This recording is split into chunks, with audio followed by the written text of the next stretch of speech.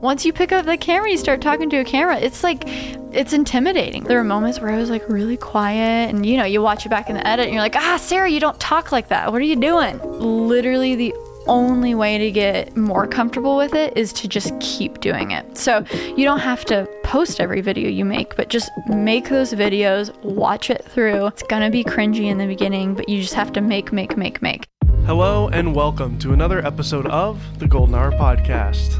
I'm your host, Dave Mays, and we're here in the Polar Pro studio. Today's guest is Sarah Dietschy. Sarah is a tech and creativity storyteller on YouTube, podcast host for the podcast That Creative Life, as well as an overall entrepreneur. Sarah has built a huge following on her YouTube channel, making tech reviews, tutorials, and travel videos, and she is one of the hardest working YouTubers on the platform. Sarah currently resides in New York City and enjoys the New York City commuter lifestyle, taking her Super 73 electric bicycle to and fro her studio in Lower Manhattan. And that is actually where she did her interview with me over the phone due to the current times that we're in right now.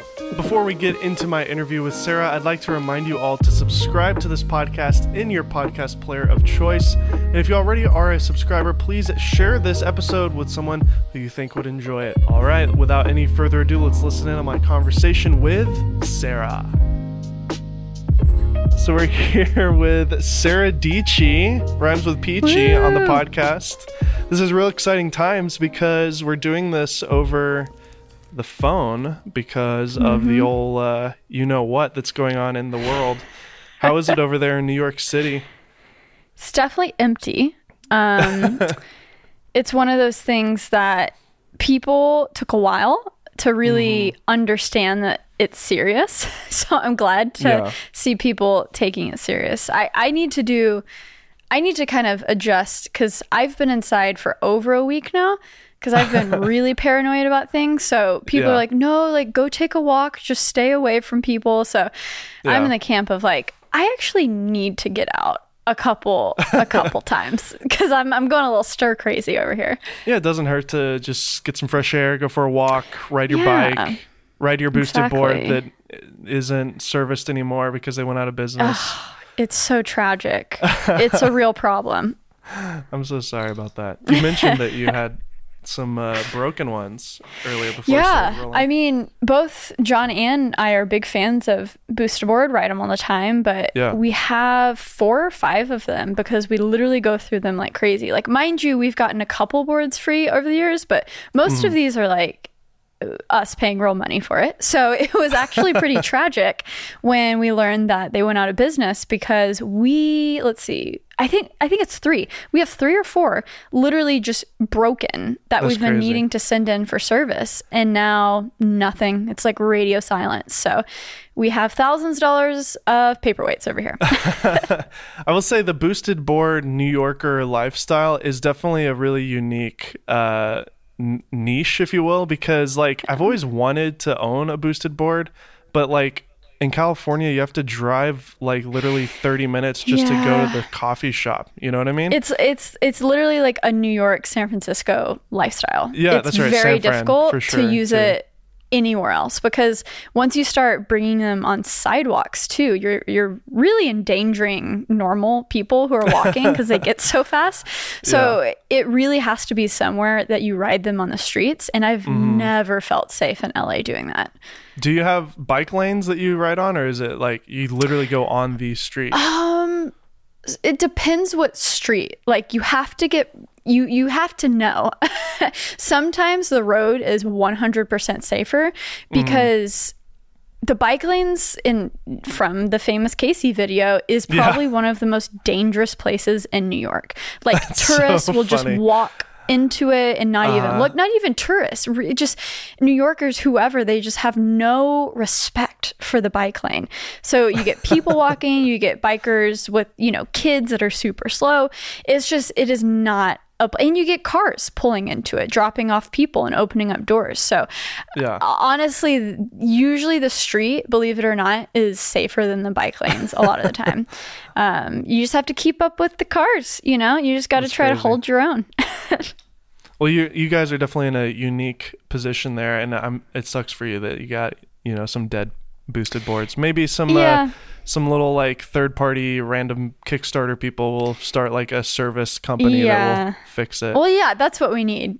A little service company, not more not more electric skateboard companies. Yes. If like Boosted can't do it, no one can. You know, That's a good that's point. why we've been switching to Super 73 a lot. And just they're LA based, right? Yeah, and they seem like they're like a better business. They seem like they have more of stability, maybe. I don't know. We'll see. It seems like Boosted got wrapped up into the kind of Silicon Valley, like we have to make our investors happy bubble, where it's like, all right, it's not a product, it's a lifestyle, and then they over leverage themselves with the most expensive scooter ever, and then no one bought it. And it seemed like a cool scooter, but you can get a Lime, anywhere you go. So exactly. Anyways, all right, we have this little game that we play on the show. It's called Rapid Fire. I have a couple questions to ask you. It's just quick answers to these questions. And I'm ready. I'll try not to draw it out. I feel like I'm notorious for being like, 15 minutes later. Well, we can, if there's some interesting topics that come up during the rapid fire, we can go back to it. Amazing. Okay, here you go. Me. So what do you like more, photo or video? Oh, video. Mac or PC? PC. Android or iOS? iOS. YouTube or Instagram? YouTube. Do you like being a host or being a guest? Ooh, mix. Both. Breaking the rules. You're only saying that because you're the guest right now. Exactly. Personal curation or commercial work? It's like personal work or commercial work. Oh, gosh. I like the blend, which is YouTube. Personal work, and then partnering with companies that get my vision, and I can share that with them.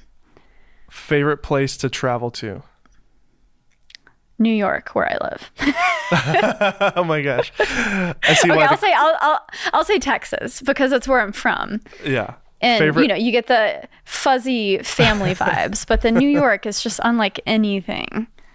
Favorite thing about New York City? Lifestyle, busy, walking. I'm not walking at all right now, but the fact that I can ride my electric bike, ride my boost board anywhere I need. Describe your content aesthetic in one word. Ooh, in one word. Edutainment. Ooh, I love that. All right, that's it. That's the rapid fire. Boom. You did a great job. Thank you. It's hard. This one word, very difficult. Yeah, no, I totally can relate. The personal work or commercial work blend is totally right up your alley because you're kind of known for saying one for you, one for them kind of a thing. And I mean, can you elaborate on that? I know that's kind of your mantra. For sure. It's one of those things that has sustained me since the beginning of this. With YouTube, I didn't see a ton of people making it their job in 2011, 2012, once I started posting videos. So once 2016 hit and it really started to be a thing, I had been posting videos for years and years and years. I always realized that, okay, YouTube might not be my full-time job, but I'm going to continue corporate work. I'm going to continue posting YouTube videos. So whether one for me, one for them is a balance of, okay, we got to do one for them, the corporate work, one for me, post a passion project on YouTube, or now how it's shifted that I am a YouTuber. That's definitely shifted to the types of content I make. The one for me is just pure fun that I know I'm going to love to shoot, edit, produce, do all of it. And then the one for them is definitely more of the searchable content. I know it'll help grow my audience, but maybe it's not the most fun thing to make. So I think a lot of people have that, they see YouTubers and they think, oh, that must be everything that I've ever wanted. Complete freedom. You don't have to answer to the man. But once you're in it, you find that you actually have to do a lot of stuff that you don't want to do. So I think it's just making that balance and making sure it's not all for your audience. It's not all for the companies that you collaborate with. It's not all for the AdSense, because that is when you're going to burn out. Absolutely. And, one for you, one for them, but you can still try your best to make the one for them, if you will, in quotes, to be still something that you enjoy doing, right? I mean, I know you do that. But 100%. But yeah, it is a job. It is a job sometimes, and sometimes when you do your job, it's not always it's not always fun all the time. But that's okay. And you know what? You might have an opinion on this, but when I was in school, I was a math science person, and I always hated English. And so I ask people now with their creative jobs, I'm like, listen, I'm sure a lot of us hated English, but do you find yourself writing more now than literally ever? Like brand proposals, concepts, emails to people. And it's not just here or there. You got to make sure you're actually sounding eloquent. I'm like, dang, I probably should have taken English more seriously. Well, you pay for Grammarly, right? Like the upcharged version of Grammarly? I don't. Oh my gosh, you need to get it. It literally just reads your email for you and says, put a semicolon here, change this, add this phrase. Really? Oh yeah. Wow. You're welcome. That's interesting. It literally looks very at your. interesting. It doesn't just fix your misspellings. It literally looks through your grammar and can correct sentences and everything. I'm surprised Gmail doesn't have that built in. Come on, I know, guys. right? You're right. Well, yeah, it is something they could replace for sure. But for now, Grammarly is pretty great. Not an ad, not a sponsor. Hashtag ad. Give us the money, Grammarly. Yeah.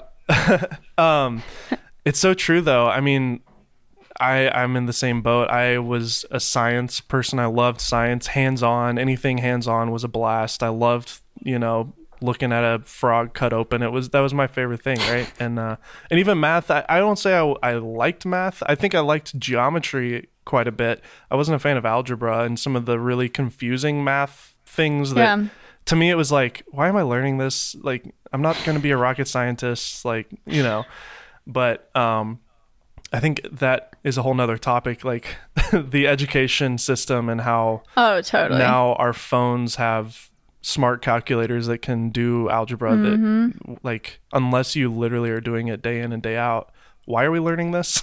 So exactly. But anyways, yeah, I totally can relate to where you're at with that. But it's still, it's still a ton of fun to make videos for a living, and that's why we all started, right? So. Yeah, it's much better than engineering. So where are you from our perspective? I have a friend who's he's an engineer and he loves it. So I mean, well, good. Yeah, good for him, right? Good for him. So where are you from? You said Texas. Tell me about that. I'm Southern, y'all. Heck yeah. I grew up in Dallas, Texas.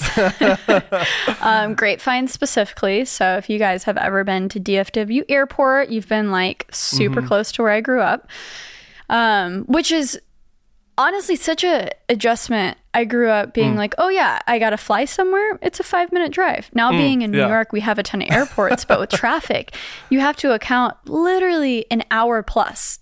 Unless you're Casey and you book a helicopter to the airport. Exactly. We're not there yet, guys. Subscribe to my podcast, my YouTube channel. And just put a zip line from your apartment to the airport. That'd be great. Zip line over there.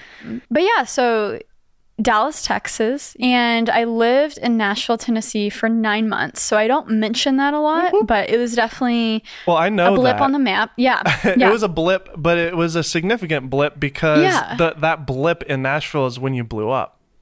Exactly. So I had a lot of people thinking that I was from Tennessee, and really I was kind of just passing through onto New York.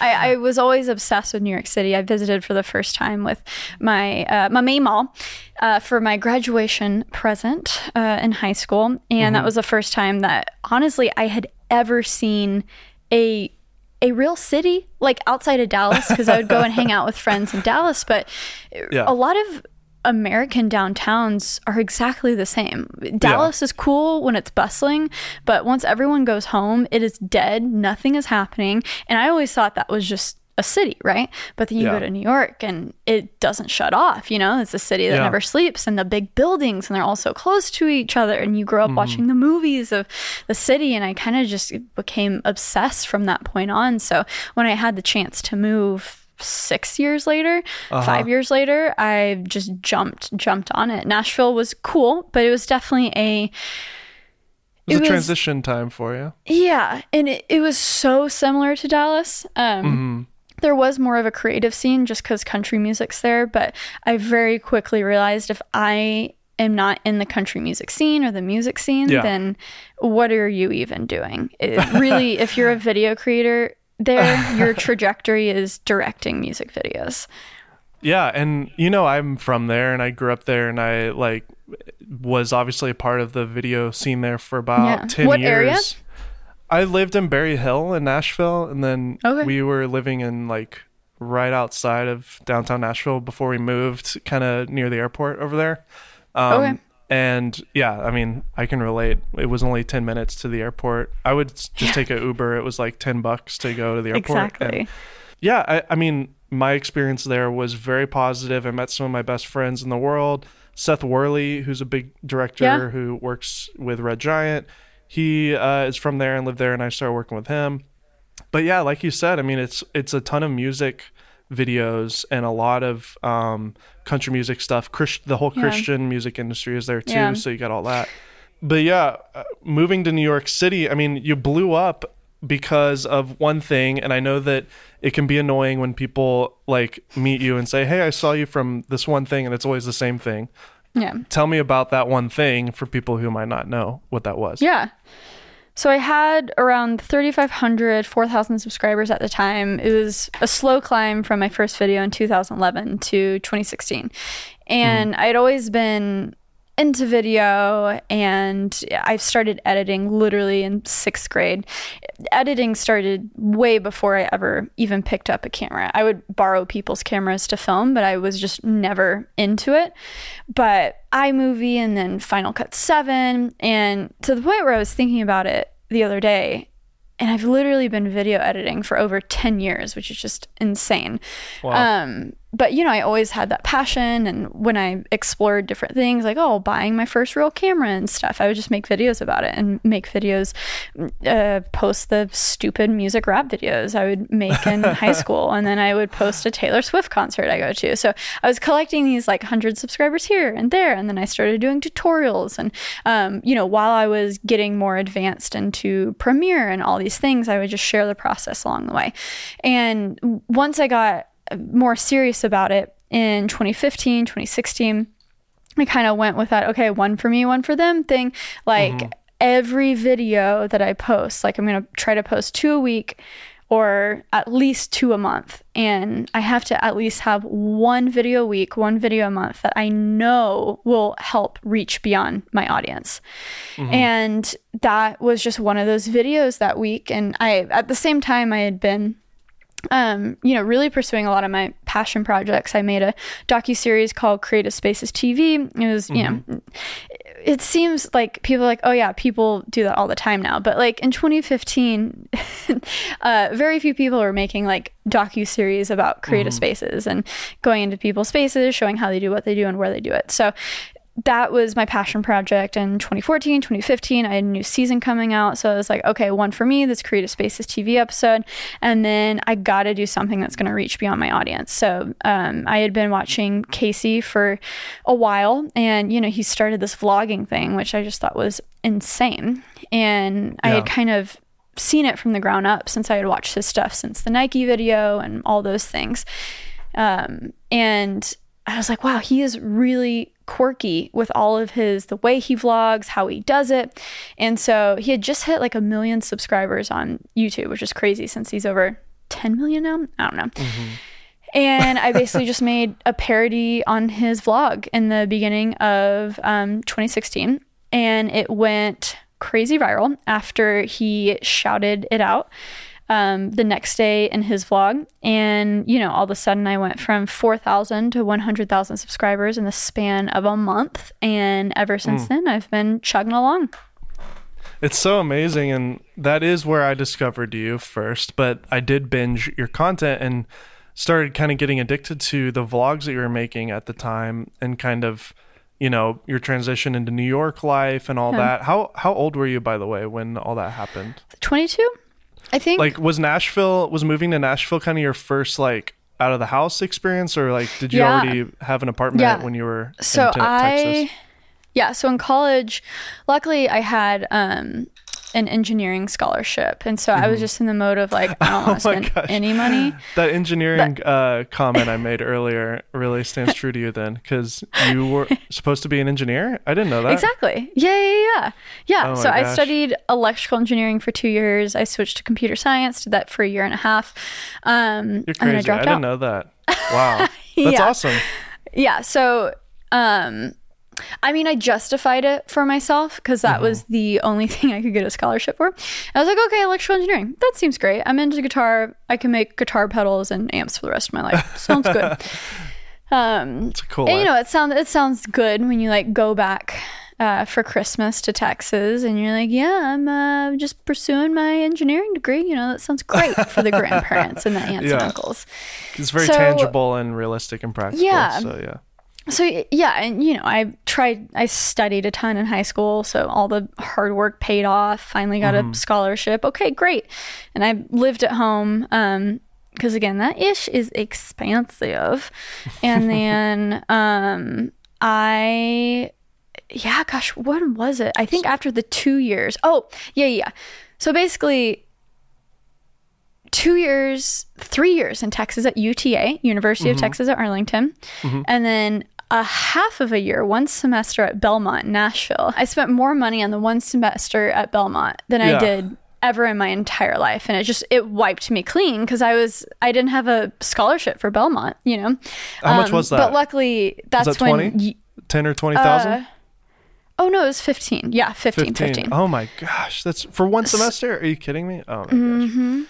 And I'm telling you, I think people really need to experience what it feels like to have money like that come directly from an account, like you making the deposits, because in that moment, I had a scholarship before that. And I had about, super #blessed. My grandparents gave me, $100 of Coca-Cola stock every year for Christmas. So I had like 15 or 20K in a college account. And so when you're in high school, you think, oh my gosh, y'all, I am set. Are you kidding me? 20K? That's so much money. And then you start going out into the world and realizing, oh, all of these colleges I'm looking at, even in state, are going to be at least 20K a year. So that's when I really pedaled to the metal on the ACT score and all that stuff. I'm like, oh my gosh, I better get a scholarship for this. But it was wild to see all of that go to zero with one semester in Belmont that I didn't even finish. And I was like, and that has definitely formed my 3.5 years in college and not even finishing it has definitely informed a lot of my opinions on college, which is so funny because you didn't go into debt though then. No, because Me neither. That was the moment because I was like, it goes to zero and I either cut bait right now and YOLO, nothing to lose. Like if I'm living for my plan B right now at the age of 21, that is awful. Like, are you kidding me? Like this is the time to strive for your dreams and go for it. Right.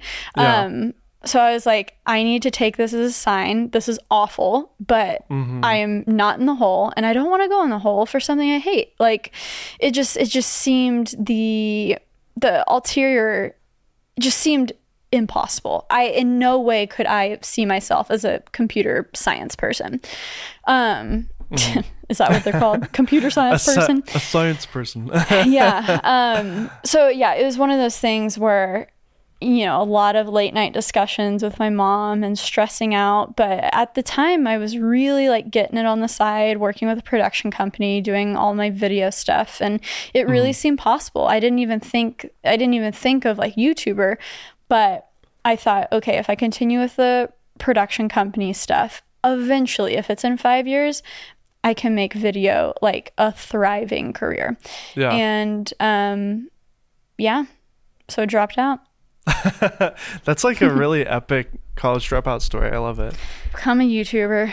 Yeah, I was only in for a year and a half, and Oh, nice. What were you studying? I wanted to work for Pixar. Like I wanted to I was going to go to Savannah College of Art and Design in Georgia, or Cal Arts out here, I was doing magic at the time. I was a professional magician, and I was doing a show for like 3,000 people that weekend, and then I was shooting a wedding the following day, and I was going to make like $1,000 for a wedding shoot.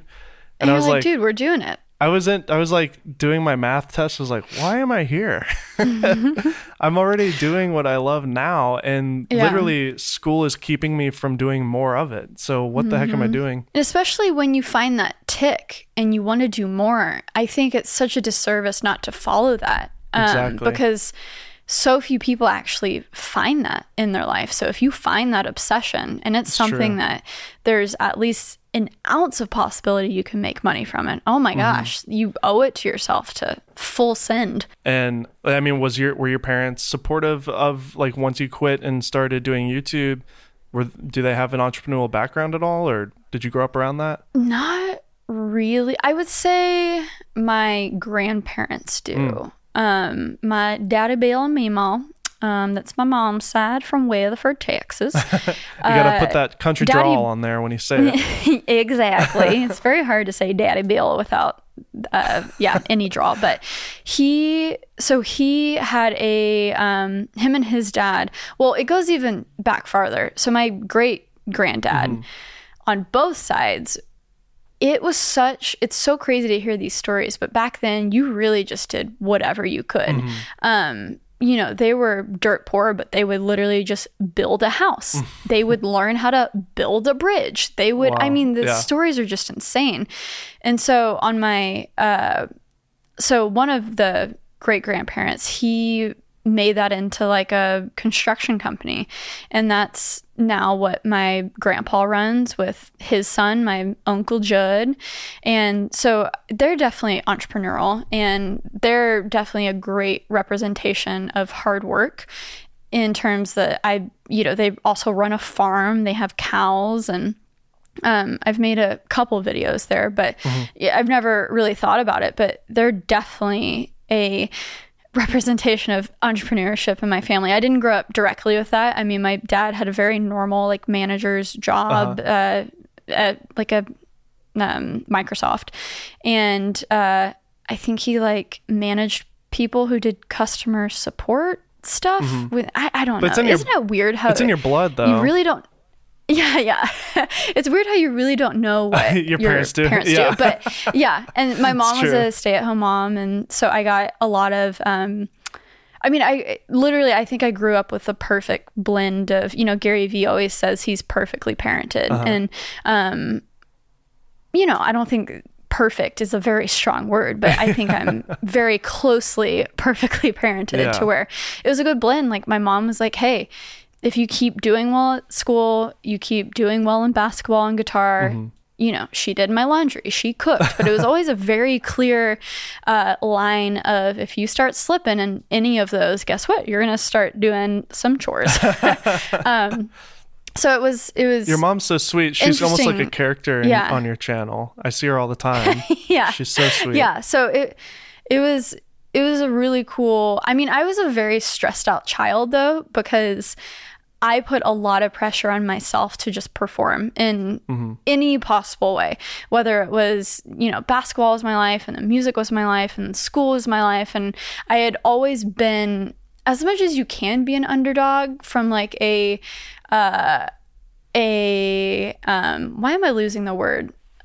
Middle class. There you go. As much as you can be an underdog as a middle class Texas bubble white girl, I've felt being the underdog for some reason, that I was always trying to prove myself. And I think it was because all the friends I had, it was around those people where, you kind of resent because they're just naturally smart, and they get put in the smart classes naturally in elementary school. And it was one of those things where I literally had to beg my librarian, my 5th grade librarian, when they were placing everyone into the pre-AP classes for middle school.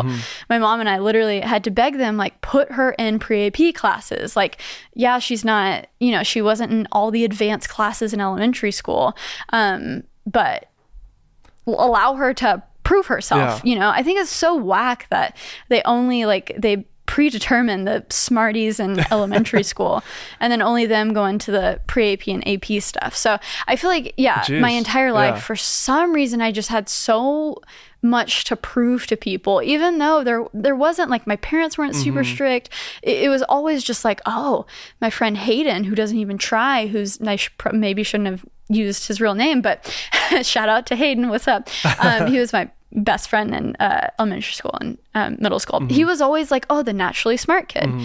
And I didn't get put in the pre-AP classes. So yeah. I can relate to a lot of that because I did I was a nerdy magician. I was in the marching band. I was also in a rock band. I play guitar too. I don't know if you knew that. Yes. And then I did videos and animation. And like, I tried so hard to kind of stand out and be unique. And in a way, it helped. Like, people knew who I was and they seemed to like me. But I feel the same way that you felt because, like, I don't know. I wanted to prove that I'm not going to go the traditional route. I'm not going to be like a banker or like a realtor. But then at the same time, you have to conform to all of that stuff if you want to be put in the smart classes or, you know, so. Well, I didn't, I can't relate to that. I was not in the smart classes nor did I have any desire to. Yeah, basically all of that gibberish was always like studying, taking the test, doing well, repeating that cycle of getting very excited with the reward of like working hard, right? I got addicted to that at a very young age. And I think that's just carried on to my entire life. Do you have siblings? Yeah, so I have a little brother. Okay. And he's so funny. I think I ranted about this to a friend recently and I won't get into it, but his entire life has struggled with a ton of stuff like dyslexia. He had open heart surgery at a very young age. He's 3.5 years younger than me. And it's so funny once you get older and you start deconstructing how you are. And a lot of it definitely has to do with I was the center of attention. I was everything to my parents. And then this little fart came along, took the attention away from me. All of a sudden, he needs all this help in school. Oh, open heart surgery. He's the center of everything, you know? So I think a lot of it came from, honestly, a life of being used to people looking at me and then trying to gain that attention back, which makes sense that I'm a YouTuber, you know? But yeah, all in all, like it was a very nuclear family vibe of everything was good, you know? Didn't have any awesome. Dramatic childhood experiences. Yeah. No, I mean, that's... It was my poor brother who had all of them. And yet you still had to be the center of attention. Exactly. What an asshole I am. No, not at all. It's very... People are going to be like, who is this chick? She's the worst. No, I think it's really important to talk about these things because there's so many people that can relate. I can relate to your story as a creative. I think a lot of people that listen to the show, sometimes you can feel like the outsider, especially when you grow up. I mean, I grew up in the, not just Nashville, but like I grew up in the rural, like country area, like in Lebanon. I don't know if you know where that is, but that's where I was around all that. And same for you. Like there are city areas in Dallas and there are nice places there and there's nice places in Nashville, but it's not like New York or LA where you're surrounded by people who are working hard to create a career that will last a lifetime, that are doing what they love. As far as like being out here, being a YouTuber in LA, it's not weird. Like nobody thinks it's that weird. Yeah. Same for New York. Like it's kind of almost normal to be an entertainer. But when you grow up in a place where there's no photographers, there's no filmmakers, there's no yeah, you're the artists. Weirdo. And then you get pressured to be a freaking electrical engineer. Exactly. And you want to just like prove to the world, like, look, I'm good. I'm successful. I can do these things. And even though people are like, you know, weirded out by what you are and what you're doing. And do you think it's valuable for people who struggle with that, who are adults and that are able to leave their home? Do you think it's valuable to move to New York or LA or at least go into the city and be surrounded by people like them? Or can you make it, you know, out in the middle of Oklahoma, you know, in the middle of nowhere? Yeah. I mean, I think the most amazing thing about the time that we're living in is that it doesn't matter where you are. And where you are actually might be the edge that you need to be unique. I mean, there are a lot of YouTubers in LA. There are a lot of people in the industry in these pockets, which you get a lot of benefit from because the collaboration, the lifestyle. But there's so many channels that I think people find a lot of relatability to because, hey, maybe they're in the burbs, or maybe it's just so different that, I mean, all these YouTube channels showing day in the life of different people in Japan is really blowing up right now. And I think it's because, we're just innately, I think, so curious about different cultures, how different people do what they do. Oh, that's cool. Oh, that's weird. So I think for me, it just lined up. The most important part for me was where I was in my life in terms of it lining up with my lifestyle. A lot of people who leave New York say, oh, the only thing people care about there is what you do. You go get drinks. First question is, hey, what do you do? What's your career? I love that. I'm a very, not isolated person. I'm very much so introverted and extroverted. When I don't hang out with people a ton, but when I do, I love it. I get energy from it and I want to make stuff. Me hanging out with a friend is like chilling, doing a podcast or, just talking about the world. And for some reason, if something productive and creative comes from it, that's just so exciting for me. So the pace of what I was used to in Texas, people just hanging out to hang out, it's just, it kind of like, I never did that. And because hanging out to create was still not normal, I just didn't hang out with people. And then I moved to New York and hanging out with people is synonymous with creating something. And so I really just, for me, I feel like I truly am where I belong for now. Of course, that might change when my lifestyles change, but I think it really has more to do with like who you are as a person and what you need in your life at that time. There's a ton of benefits that, like, the talent pool here is amazing, where if I need help from freelancers, it's really easy to access that for collaborations, for building community. But I definitely think in terms of happiness, you really got to do a deep dive on what you need to be happy, because it's the little stuff that you don't even think about. Like the fact that I can walk to somewhere and get a healthy lunch. Like I can't right now. I can't walk into Sweetgreen right now because what we will not name, but like stuff like that, and being able to walk to meetings and walk places. I mean, it is because I work so much. I like being on a treadmill for 30 minutes just seems like torture to me. Like, why would I do that? So the fact that I can get my working out, my movement, my all of that from just living here. And, there's Juice Press, there's Sweetgreen, there's all these ways to also keep a healthy lifestyle without trying is very exciting for me. There's plenty there's plenty of creators that have proven that. I mean, Mr. Beast, who's the king of YouTube, he lives in Greenville, North Carolina. The Dude Perfect guys, I think they're out in Texas, right? They're actually from where I'm from. Weren't they given like a warehouse or something? Spaces in Grapevine. It's insane. Yep. Like you can't buy a warehouse in New York. Like that's just not going to happen. Yeah.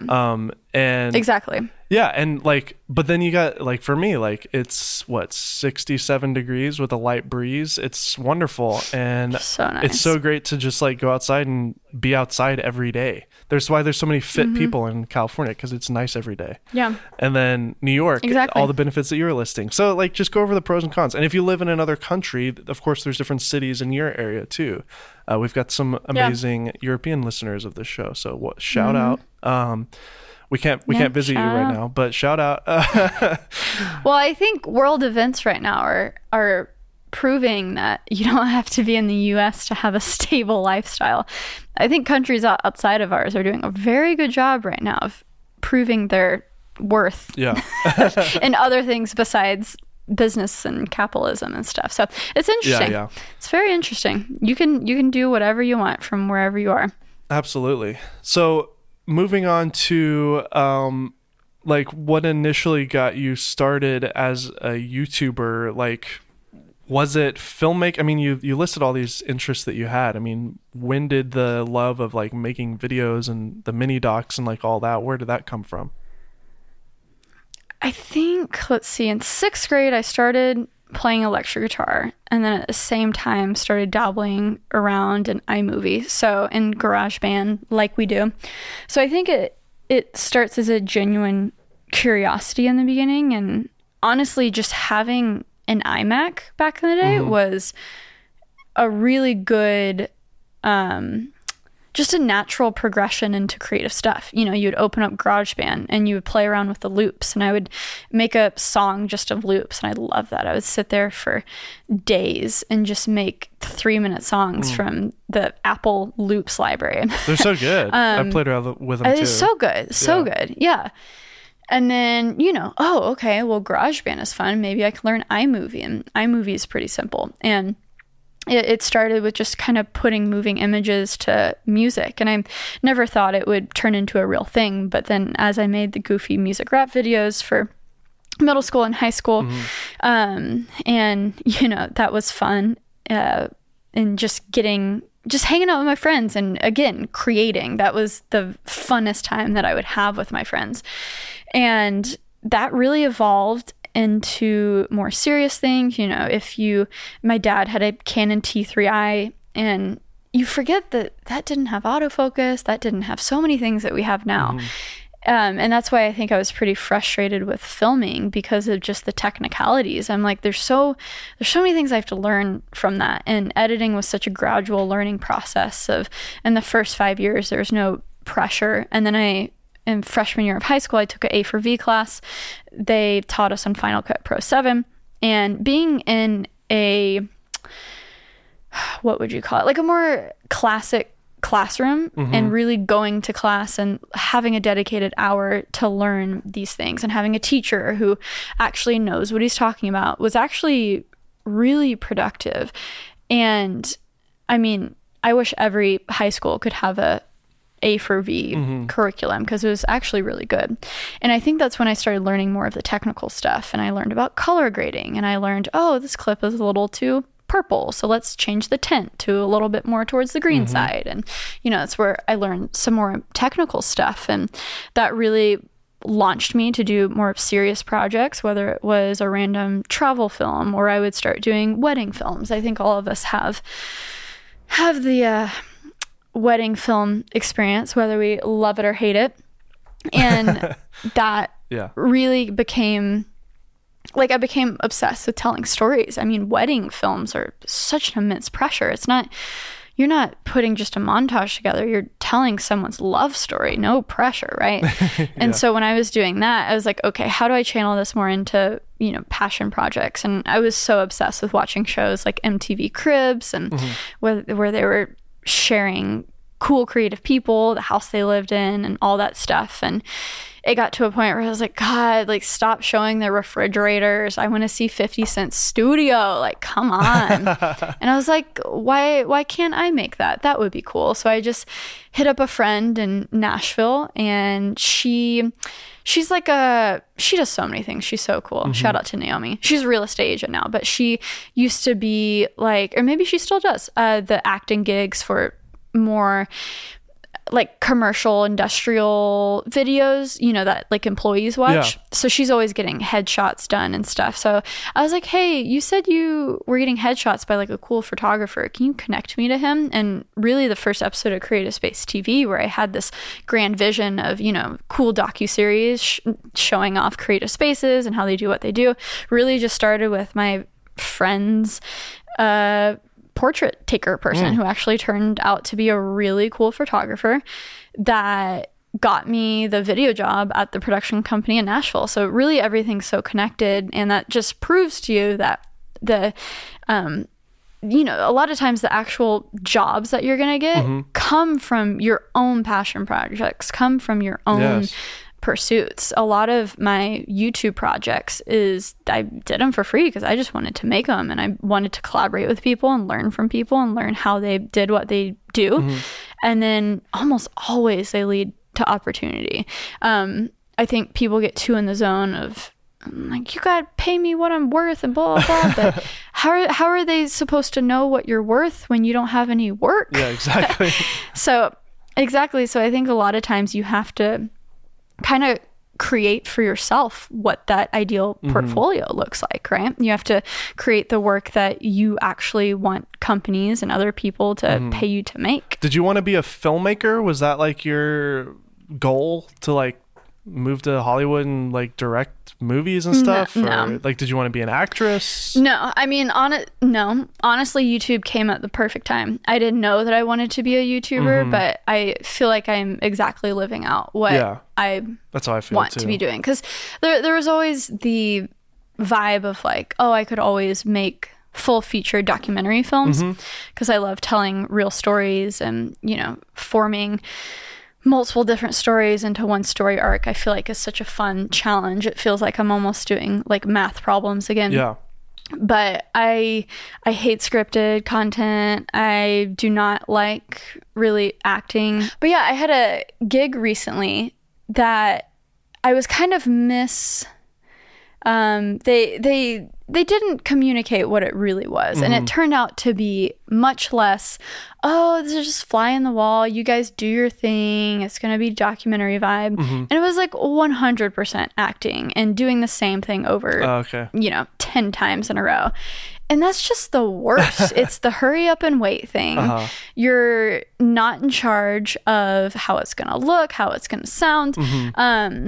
And yeah, it is just not for me. It's so fun when it's projects like recently I got to do one of those Jake Roper's YouTube originals, and I was in the Ghostbusters episode, and that was so fun because the YouTube original shows they're so on a time crunch that it really was. We filmed everything in one long day, and it was so much fun. Like, that felt like I was back in high school making like a personal project. But I think once you get to acting in like strictly corporate stuff where it's just 100% branded content, that's when it gets a little not fun. So maybe that's just not fun for anyone, you know?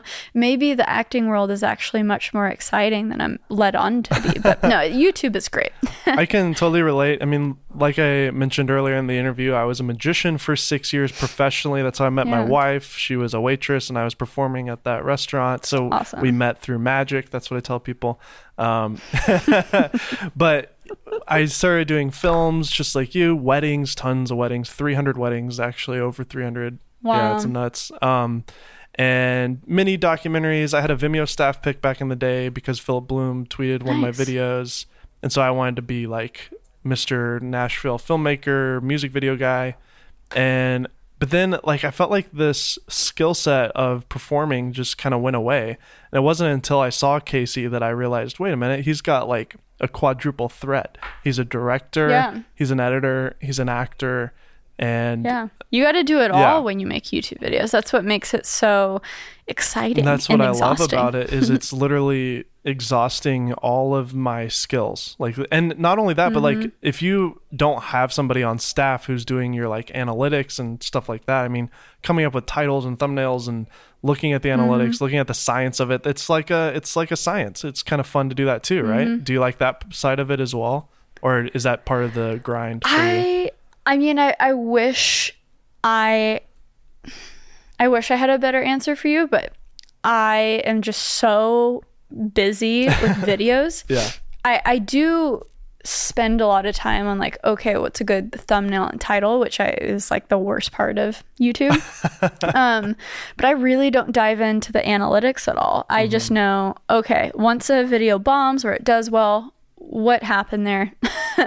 Let's maybe look at it for a second, but then I just move on.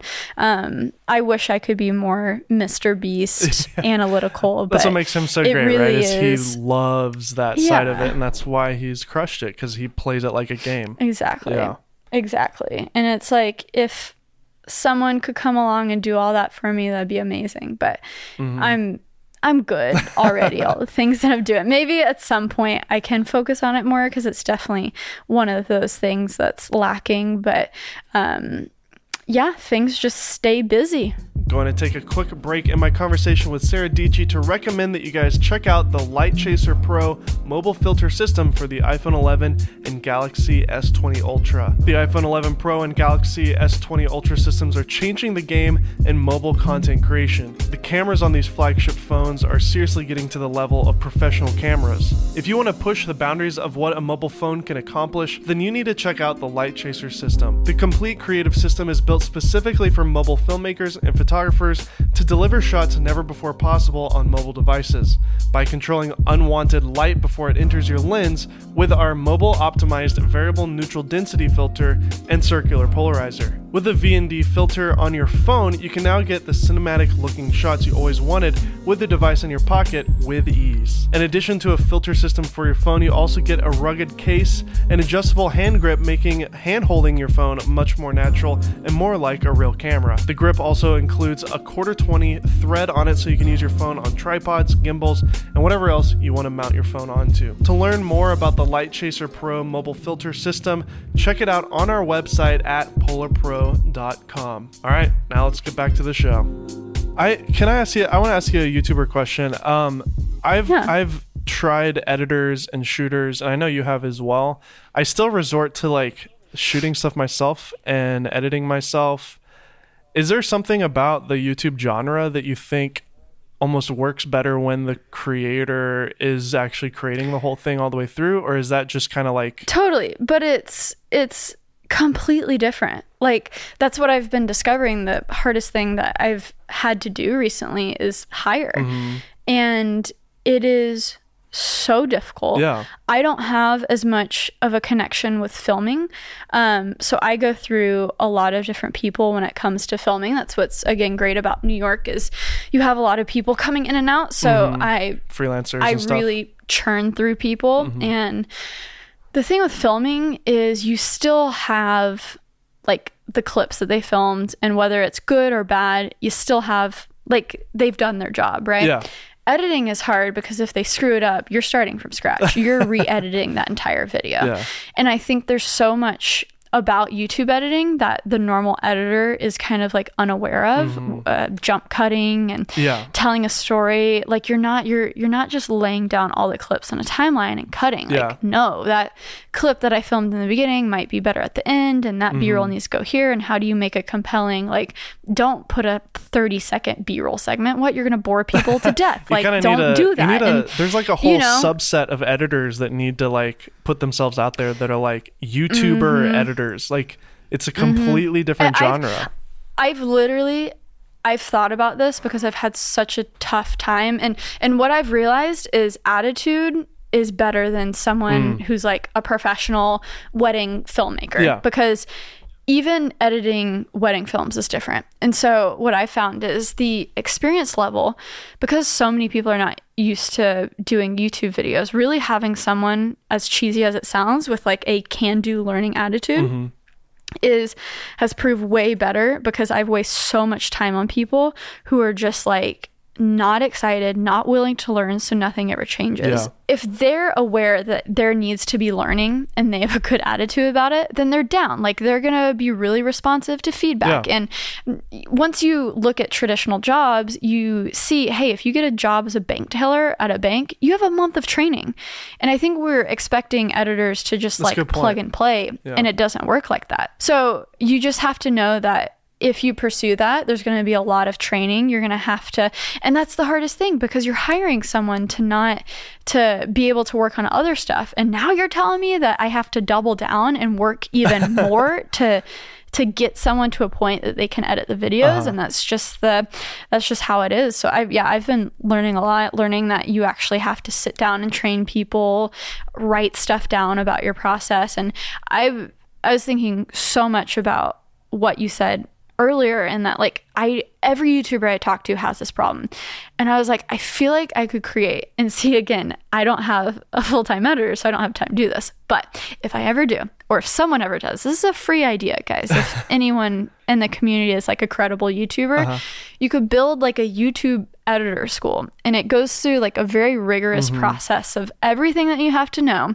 and you literally have to get like a stamp of approval at the end. Like, a YouTuber literally has to deem your work worthy to get the certification of YouTube editing, so that there's this pool of people that have these skills that you can go and pick and plug and play. Wouldn't that be just like, I know I just described basically college, but no, that's brilliant, because there's so many YouTubers specific skill that need to hire, and they need it. You can't just go on any of these hiring websites, or like even you can't go into your local filmmaking community and be like, hey, send me some editors, because most filmmaker, like air quote filmmaker editors or whatever, like they're gonna scoff at the idea of YouTube in general. Like that's kind of a crap job for them to do in the first place. So exactly. And what's so crazy is we're living in this time where, oh my gosh, do you see all of the quality content that's on YouTube? Even the publications right now. The what is quality it? Content. Is that Jennifer Aniston that said that? Oh yeah. You tweeted that out like crazy. I love that. That's so true. I loved that. Jimmy Fallon, or I think it was Kimmel, when she was talking about content. I was like, oh my gosh, this is crazy.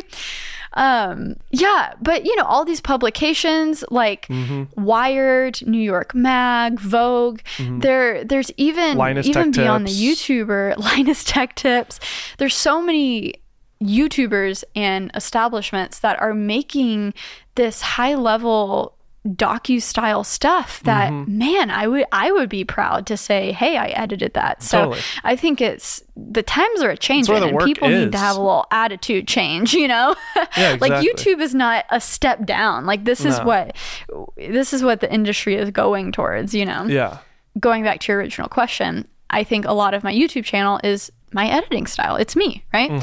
So now I've completely reversed it to where I'm no longer looking for people that can do the complete edit, because I always have to re-edit. But I do actually the first cut and make sure everything that I want cut is cut. The structure is perfect. It's the way I want it. And then I have a editor come in and like add text, VFX, any B-roll that's missing, pull any assets. And that's a way that I can watch the edit and not cringe that, oh my God, that jump cut's wrong, because that's what takes forever to re-edit. So I think it's different for everyone. It doesn't take that long in Final Cut Pro X, but I hear where you're coming from. I'm just kidding. Yeah. Final Cut. Sarah is you're in Premiere, right? Oh yeah. Yeah. Oh yeah. All the way. And I remember I don't know why, were you doing like a video series on different editors, and you were using Final Cut, and you were like texting me, you're like, how do I create a project? I'm like, okay, so you go to projects are actually called something different. They're actually called libraries. And then inside of the project is what you call an event, but it's technically I was struggling. A project. And then a timeline isn't a timeline, it's actually a storyline. Like you got all these different things. But once you learn of those things, I've been on Final Cut since the day it came out, and I haven't switched back ever since. And once you optimize it, it's just like anything. Like I see people editing on iPads with like LumaFusion, and I can't do it. It's crazy. Weird. Yeah. My brain is so set into this like world. But so I gave up on that video that I was texting you about. Oh, really? Okay. What's so funny is I was doing these videos like switching to Resolve for 30 days, and Resolve is similar enough to Premiere that it wasn't so crazy that I just gave up. It definitely took longer than I thought, but I was able to make the video, learn it, and now I feel like I'm pretty proficient in Resolve. And it came out of a thing where I just want to be able to jump into any editor for some reason too. I just want to be like on it. And so I was like, okay, that Resolve video is a pain in the butt, but I think it helps a lot of people. And I'm like, time to move on to Final Cut. I lasted 2 days, and I was like, I can't even. It's just like, it's so different. It's just like hiring an editor. It's going to take you 3 to 6 months to learn the language. It's a completely different language. Does John edit in Final Cut, or is he in Premiere? He's in Premiere. I on actually a Mac, keep telling him that he should. Yeah, I keep telling him that he should try Final Cut because he only edits iPhone footage too. Oh, like, that'd be perfect. It's so optimized for H.265 and Mac hardware. Yeah, he totally should. By the way, we're talking about John Hill. You're newly engaged to John, so he's your he's call a fiance, really which is so fun to say. Attractive fiance. He's an amazing He skateboards. He has a YouTube channel as well. Maybe we could get him on the podcast. Would he be down to do that? I bet totally. Oh heck yeah, I'd love to. I've never really gotten to know him. I'd love to talk. Yeah, you just got to talk to him about me. Just there has to be a solid 15 minutes of a whole Sarah section. What do you really think about Sarah? Just start. What are your favorite parts? I think it's pretty her? Obvious with the amazing proposal video that he shot recently. That was true. Awesome. Yes. That was so sweet. Congratulations, by the way. I haven't told you in person. Thank you. Marriage is the best decision I ever made. So yeah, I'm excited. Yeah, maybe we could help you out with that Final Cut video. Maybe we could do something with that. Yeah, but we'll see if I can even get started again. That's the thing that's so cool about. I mean, it would suck if that was your only option. Like, it's great that there are options. I think DaVinci Resolve is such an exciting program, even though I'm not using it, even though you're not using it full time. The fact that it's free and that it's so unbelievably powerful means that a kid who's in high school with just a PC or basic MacBook can download it and start working at a professional level. Like, they could literally start editing with a real editor that pros are using, especially colorists. Yeah. But, no, that's why it is so exciting. That's why I wanted to make that video, because a lot of people can't afford that monthly fee. So having a program like that is amazing. I mean, it really is pretty crazy. Let's move on to podcast, That Creative Life. You have a podcast as well. It's kind of meta to talk about a podcast in a podcast. But what made you decide to start a podcast, and what are some of your favorite guests that you've had on it, and what's been the journey with that whole side of your career? Yeah, thank you for asking. It really started as I just enjoy conversations with creatives, people in the business field. That's, going back to Creative Space TV, my docuseries, I was having 40-minute interviews with these creatives, but I was off camera. And then fast forward a little bit, I started doing, it was called That Creative Life. And it was me talking to the camera, but it was also, I interviewed people like Chase Jarvis, and it was more in 15-minute video segments.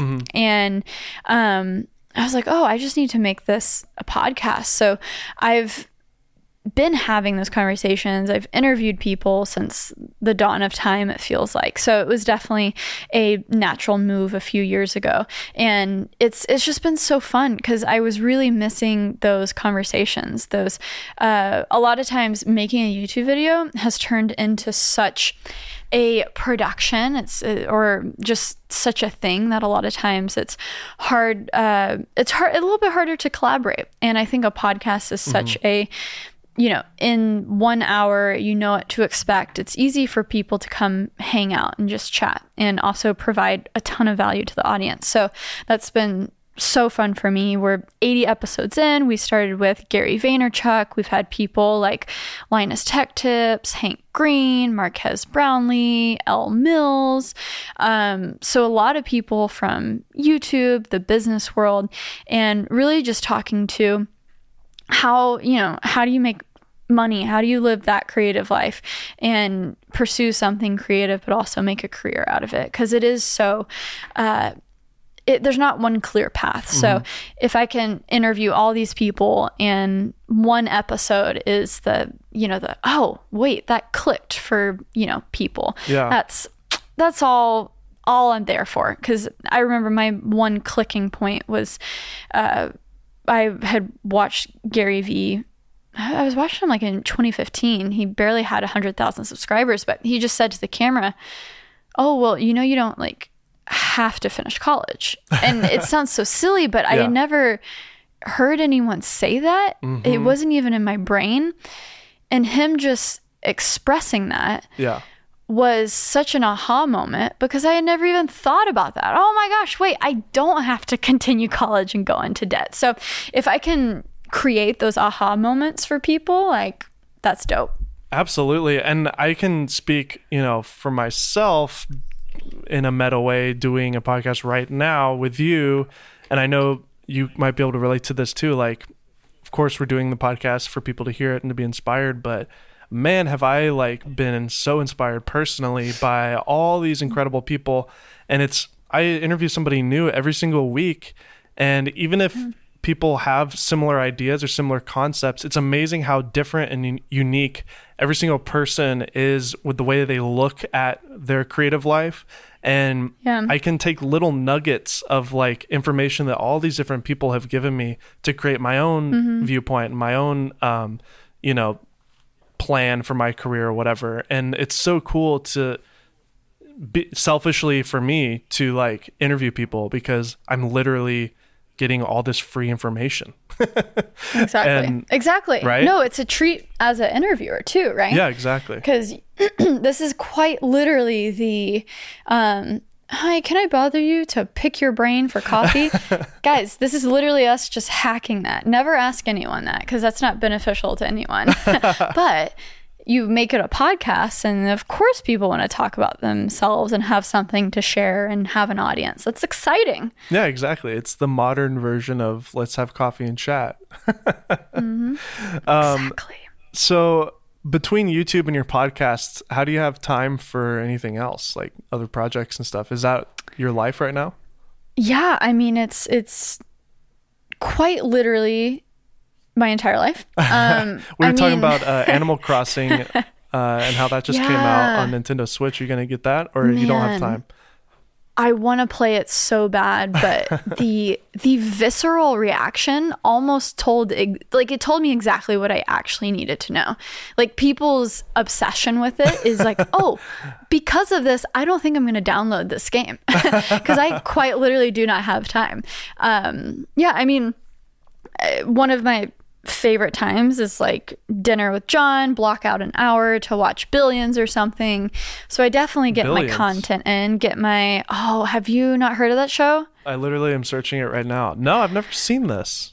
Oh my gosh. So you can rent Showtime on Apple TV. It's $9.99 a month. Okay. But it is so good. Oh my gosh. It's so good. I've never heard of it. It is good content.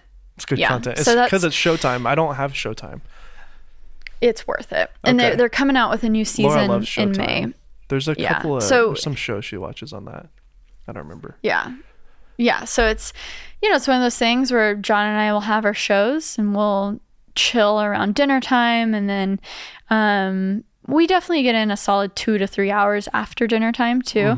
But that's definitely kind of our defined chill time. Aren't you watching some other show right now? I've been seeing on social media. What are you watching right now on Netflix? Okay. Right? Well, before that, so we're actually rewatching Billions to prepare for the new season. But I started watching Veep. And it's just honestly, so that's on HBO. Yeah. And I almost wish I didn't watch it because like seeing what's going down now in the world, it's just like it makes you look at everything and just laugh, which might be good, but then like really serious stuff is happening and having people in high positions that might not take things as seriously as you would like is a problem. When it's in a TV show, it's funny. So it's basically a show about Julia Ann-Dreyfus being the vice president, and she is just such an awful person in the show. And it is so funny, and it's not a show to like watch with kids or watch with your mom. It's like very vulgar. Sure. But it's just a treat. Yeah, that's a good show too. Good content. There's good content everywhere, man. Good content. Absolutely. What what do you got going on? You got any future projects you're working on? Are you gonna get back into the mini docs at all? Have you thought about doing that in your current workflow? You know what's funny?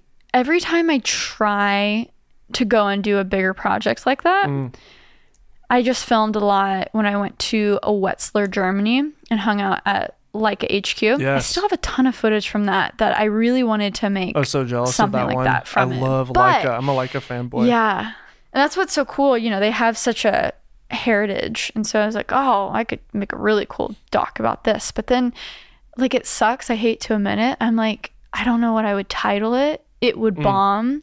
Yeah. If one video bombs, you're literally spending the next month trying to like dig your channel out of the grave. Yeah.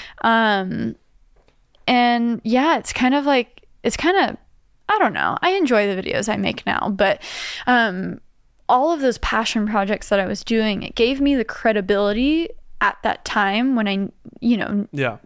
a lot of people were looking for quality content to subscribe.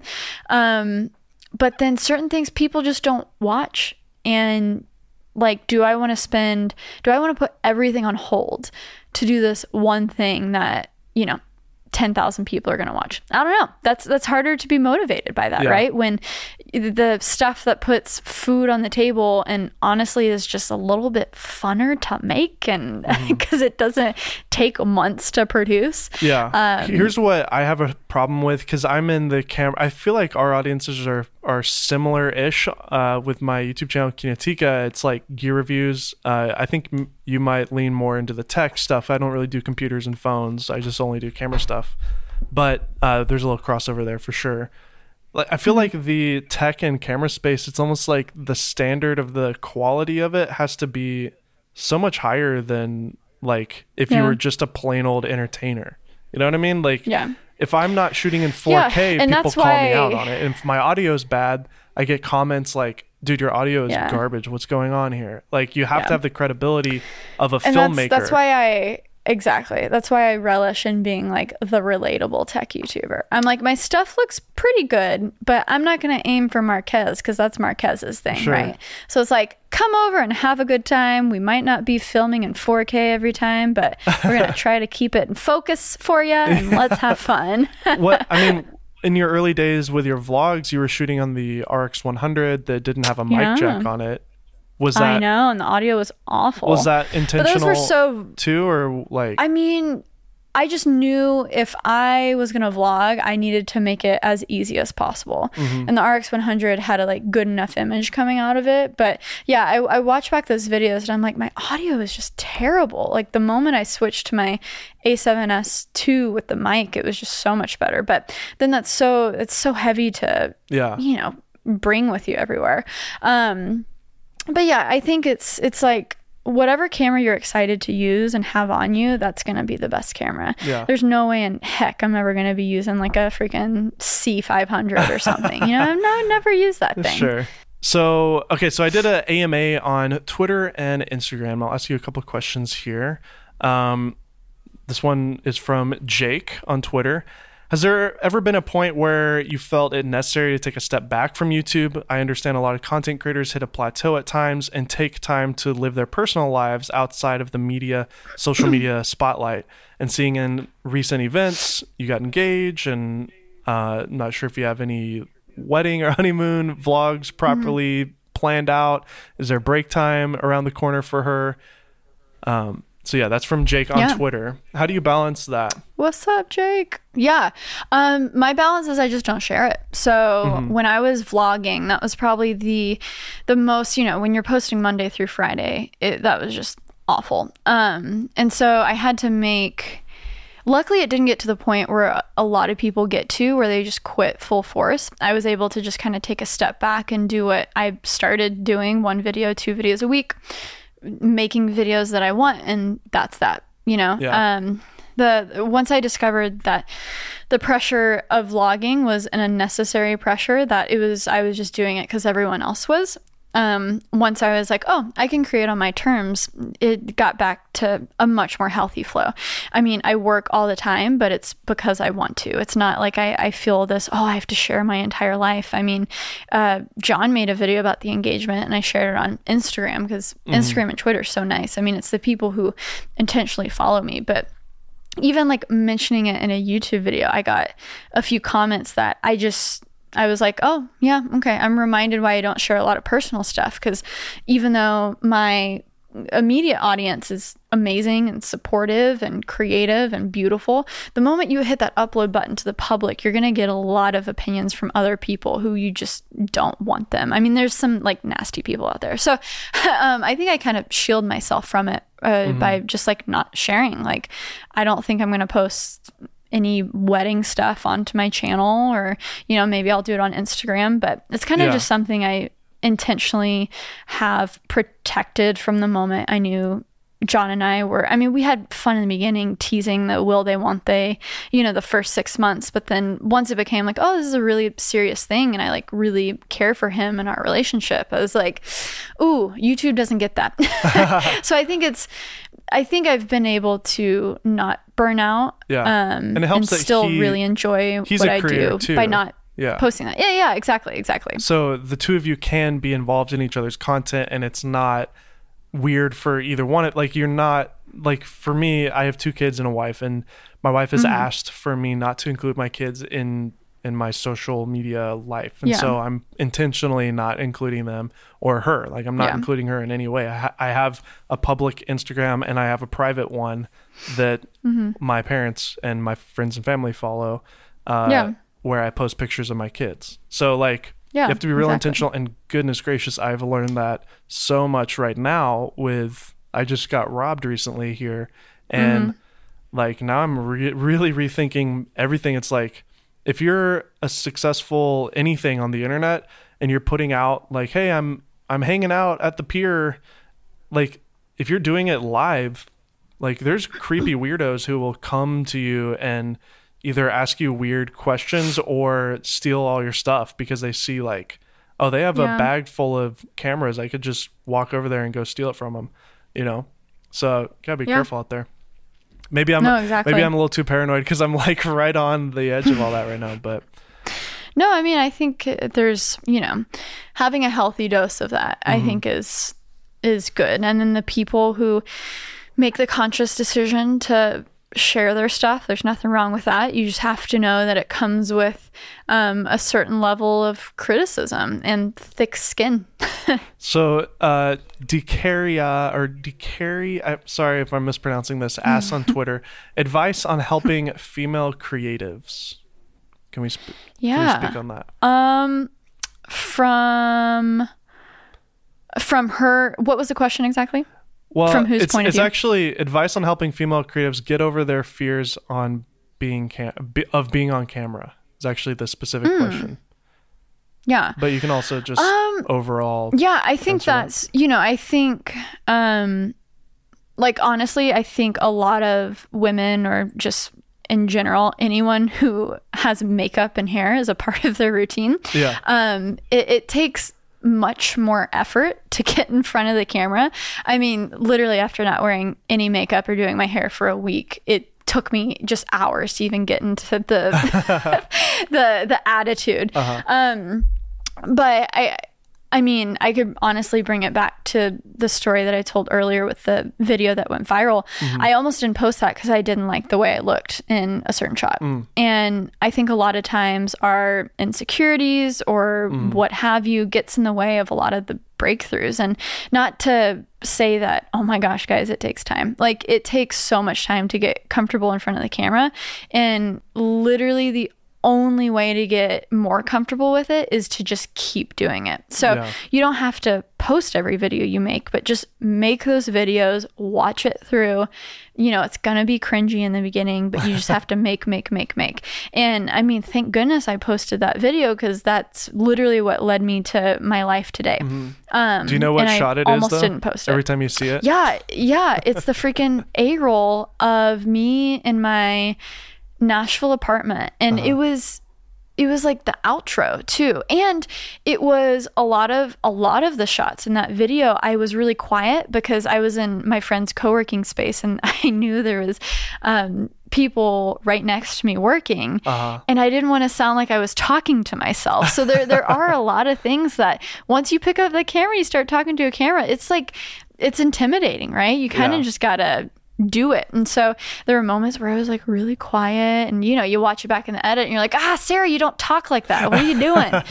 And then at the very end, there was just like this huge shadow on my face, and I just felt and my hair was like stick straight, and I just felt, I don't know, when I watched it back, I was like, oh man, I seem so awkward there. And you're making it worse than it is. I'm looking at it right now, and it's I wouldn't think twice about it. You look so much younger, though, I will say.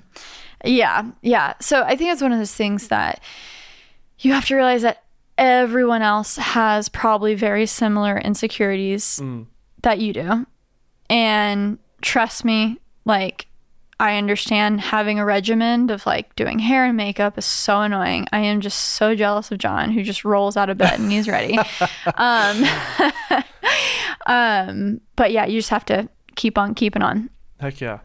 And then lastly, from Instagram, Mr. Simple14 asks, what has been your biggest obstacle since being thrust into the YouTube spotlight? Wow. So aggressive. Thrust. See, I don't even feel like it was that. Yeah. Since my first YouTube video was in 2011. Yeah. When I kind of got that break that everyone's familiar with, you know, they think it's like a overnight thing. And I'm like, y'all, I've been waiting for this. That's how every great artist is, though. Like, I remember I was a fan of Fun like years before they ever blew up. And I was like, guys, I've been, you know, everybody has a band that they were fans of before they were big, and it's like I knew them back when nobody knew who they were, and so I'm cooler than you, you know. But yeah, I mean, there's no such thing as overnight success. You're only seeing the tip of the iceberg. But I guess 100%. The question really is then there's like, what's one of your biggest obstacles, you know, that you're facing as a YouTuber?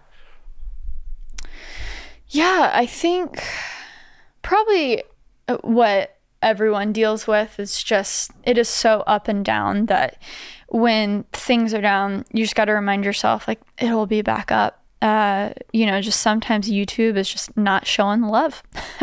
And you just gotta move on to the next video. I mean, that's even where I am now. I'm having kind of like the biggest slump I've had in a really long streak of doing really well. And, you know, you start beating yourself up for it. But then, like, you have to take notice of, like, okay, like, the world is kind of ending right now. Yeah. So it might be a little bit acceptable for things to be rocky, right? But yeah, just, I think that's been the hardest thing. It not, you know, when a video does bad, not beating yourself up about it. And YouTube is, like, oddly, you just don't know what to expect. So every day is a new challenge, and that's why it's exciting, and that's why I do enjoy it for the most part. But that's also why it's the most stressful thing sometimes. But anyone who runs their own business understands that. That's not unique to being a YouTuber. When you don't have anyone to blame, when you don't have a boss above you, when you don't have coworkers to blame, and it's just you at the end of the day, you're the only person who has responsibility. Like, you learn a lot from that. Absolutely. I think sometimes it's easy to forget the long term, and Gary Vee talks about it all the time, and I'm reminded of it. Yeah. Like, even if you have a couple of months of like average views or whatever, you're building a long-term following and career that will last, hopefully, you know, till you're dead. No matter, you know, exactly. I don't know if YouTube will last 30, 40 years. It probably will, more than likely. It'll definitely take different. I feel like YouTube's the one that will be standing. The only one that'll be standing after years and years.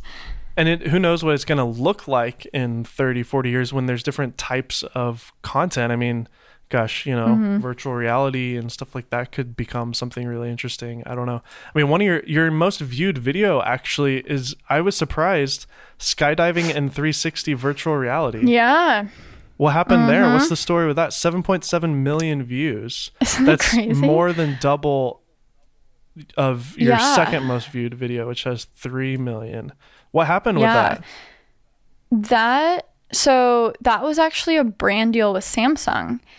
And it was so funny.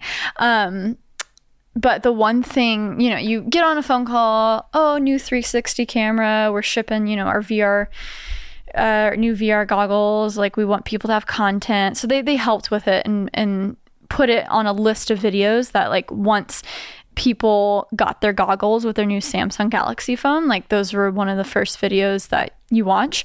But when I hopped on the phone with them, when I was doing that, they were like, okay, like, you have to remember with VR and 360, like, you can't do anything where, like, the x-axis is changing. You don't want to make people sick.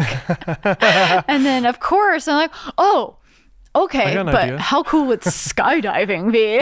So it's like completely going against their wishes of best practices, but it turned out that people really enjoyed it. And of course, if you like, how fun is that? If you just want to experience VR for the first time, like the curiosity of jumping out of a plane, like even if it does make you a little nauseous, like that's fun. You want to watch that. So I mean, it's nauseous when you're doing it. So yeah, exactly. So very cool. For 2 or 3 years there, you would see a spike every year on December 26th when people either got the VR goggles or a new Samsung Galaxy phone. So very cool. I love the top comment. Next time I watch this, I'm going to jump off my couch. I love it. That's awesome. Cool. Well, everybody go check that out. Okay, so we're coming to the end of the podcast. How have I done as a fellow podcaster yourself? Amazing. Have you enjoyed it's easy it? with friends. Yeah. It just seems like a casual convo. Yeah. Hopefully we've provided some value for the people at home. I guess we've known each other over a year now. We met at CES last year, and we met in this really weird sushi restaurant. And you're not a sushi fan, right? No, I'm not. I don't even remember that. Well, what was crazy about that, I think you were in and out. You had another meeting or something. And like, oh my gosh, it was probably the best sushi I ever had in my life. And there you are like, I'm sorry, I don't appreciate this. And Connor was relating with you because he hates sushi. But like, it was literally like $100, $200 sushi meal. That is so... And it's so... Oh! Do you remember that? It was for with... Atomos. Yeah.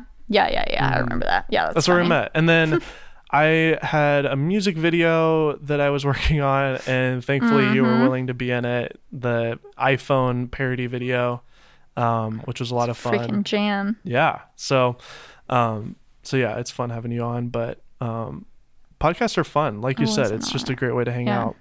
Exactly. But yeah, you were on Liron's podcast from vidIQ. Do you remember him? From Vid Summit, or I don't remember, VidCon or something. He asked me a question when I was on his podcast, and I love the question. I don't think he asked you, so I'm going to ask it in lieu of Liron, but it's this great, I love it. If you could put anything on a billboard in the middle of Times Square, what would you put on the billboard? What's your message to the world? You know where he got that question from? No, I don't. That's the Tim Ferriss question. Oh, geez. I don't listen to Tim Ferriss. All right, so well then I'll give it to him. He stole it from Tim Ferriss. Yeah. Yes, have you answered that before? No, but I listen to Tim Ferriss religiously. Okay. So, and that's what he asks Well, then I'm taking that away from Liron. Sorry, Liron. It's not yours. It's Tim's. No wonder he stopped asking it in his podcast, because he's like, wait a minute. Oh, yeah, that's good. It's a good question, though. So I'm going to ask it anyways. Yeah, it makes you think, right? I would totally say subscribe, youtube.com/Sarah. I'm kidding. No, it can be a moment for self-promotion. That's fine. You know what I would put? I would put something that I like lived by. It's what I put on my first t-shirts that I ever tried to sell. But I would put stay curious, because that's just like the story of my life. Those rabbit holes that you find yourself in going, like, pursue those. Yes. Stay curious. Curious like a cat is what. Yes, exactly. Is there any last kind of advice or thing that you'd like to say to somebody starting out? You know, imagine little Sarah listening to this podcast right now. What do you want to tell her? What do you want to tell that person? Man, just stick with your gut. My gut has never betrayed me. I think one of the biggest decisions in my life was, dropping out of college, and it seemed so big at the time. When looking back, it was just something that was in the way for so long, and I would have regretted it. And people always say, they say you can always go back, or it's only a year and a half. You only have a year and a half left. And if I stayed for that final year and a half, everything that happened literally happened like 2 months after I dropped out. Oh, wow. And it was like a culmination of me wanting, all of it for like years and years and years. So I have such a I don't know. When people say it's just a year, I'm like, just a year? Do you know how long a year is? Do you know how much work you can get done in a year? Do you know how many? It's in your early 20s too, when you don't have any. Exactly. Unless you're married and have kids at that point. But like most people aren't. You have nothing to worry about. You can full send. Yeah. Yeah. So for any youngsters out there, full send. Stay curious. There you go. Heck yeah. I think that's a great way to end it. Everybody go follow Sarah Dietschy on YouTube. It's just her name, spelled Dietsch or CHY. Yeah. It's a toughie. And her name does not have an H at the end. It's Sara. That's a common misspelling. I'm sure it's very frustrating for you, but it is what it is.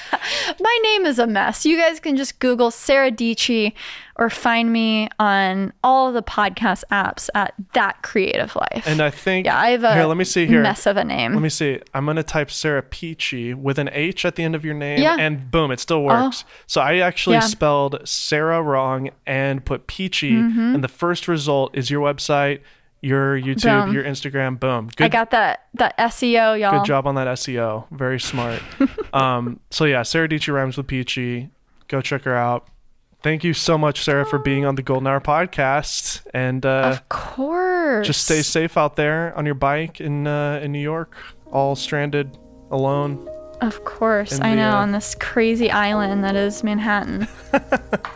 Awesome. Well, congrats again to you and John, and we look forward to not seeing any wedding photos on the internet, because that's personal. Exactly. I'll post some pictures. Yeah. We have to. You gotta see it. It'll be great.